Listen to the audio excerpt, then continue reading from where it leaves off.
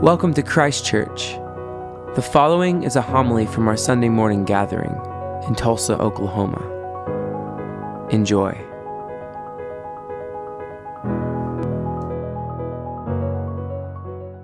And Holy Spirit, amen.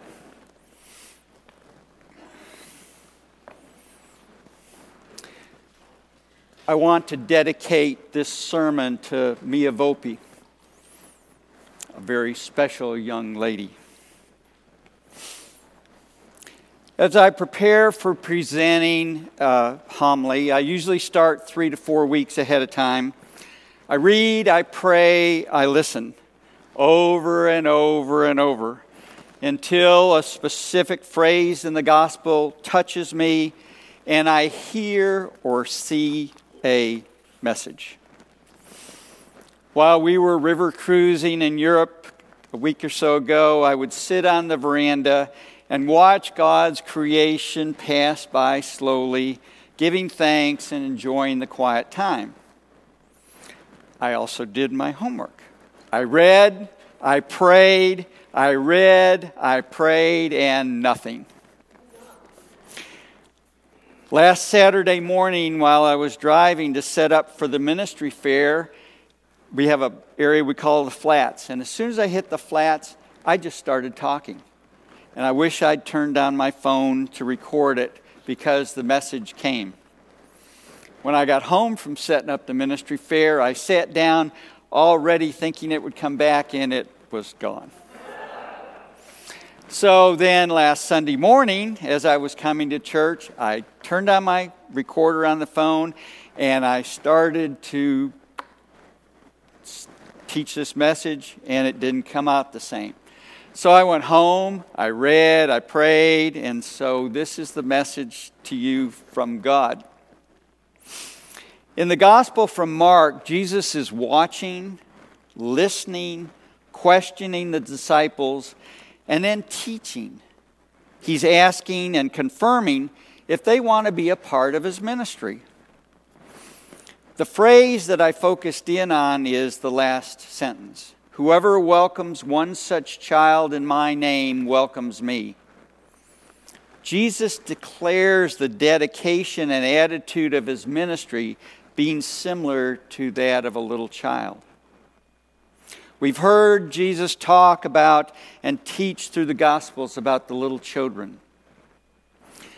For those of you who are parents or grandparents, aunts and uncles, friends, neighbors, of those who have little children, especially new babies, you realize that those babies are totally dependent on their father and mother.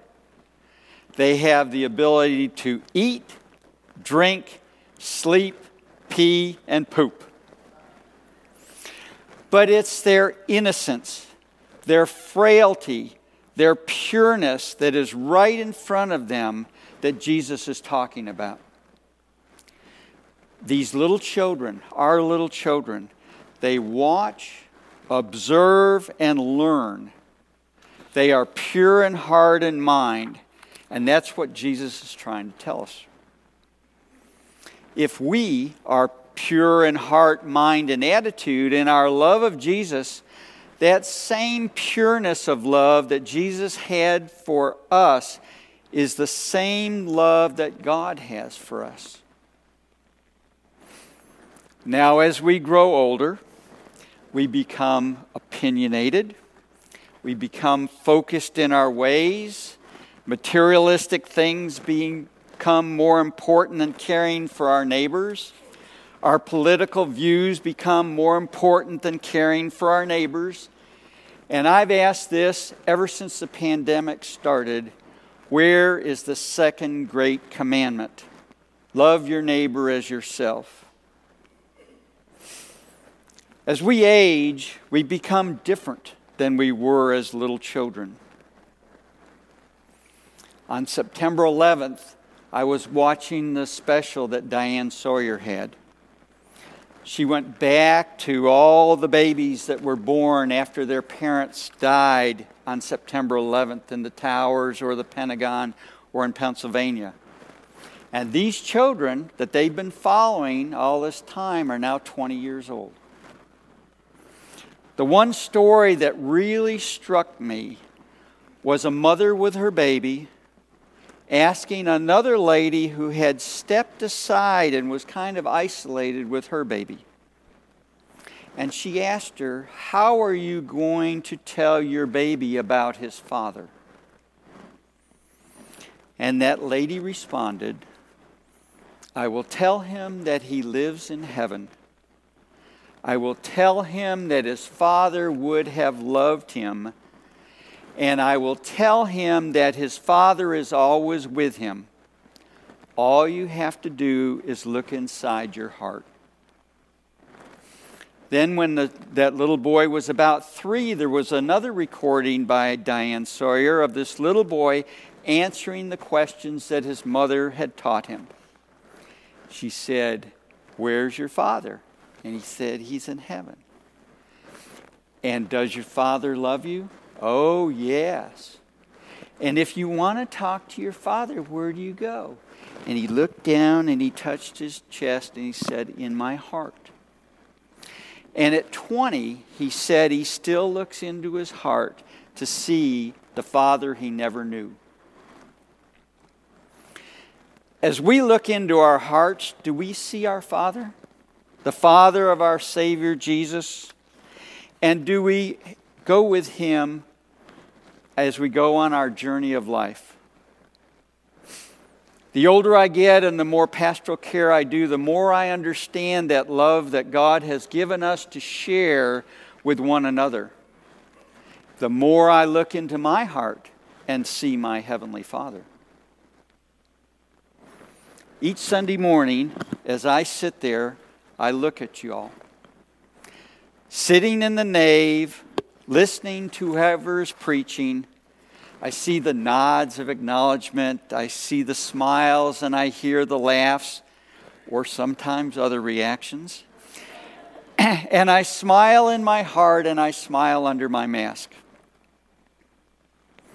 Over the past few years, getting to know each of you and your stories and your lives, I give special thanks for this very special place and you, the very special people who are here at Christ Church and throughout our virtual world.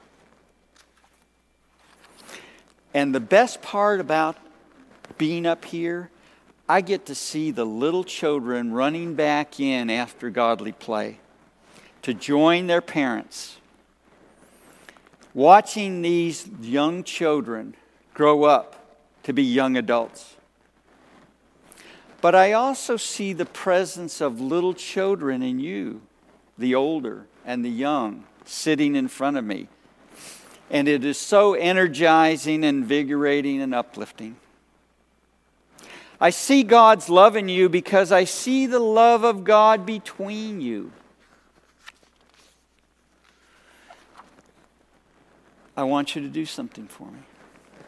I want you to close your eyes and look at your heart and say, "I love you." You don't have to say it out loud. Because you can't love anybody else unless you love yourself first. Now I want you to look to your neighbor to your left, if you choose, and say, "I love you." And then look to your neighbor to your right and say, "I love you." Some of you all haven't learned left or right.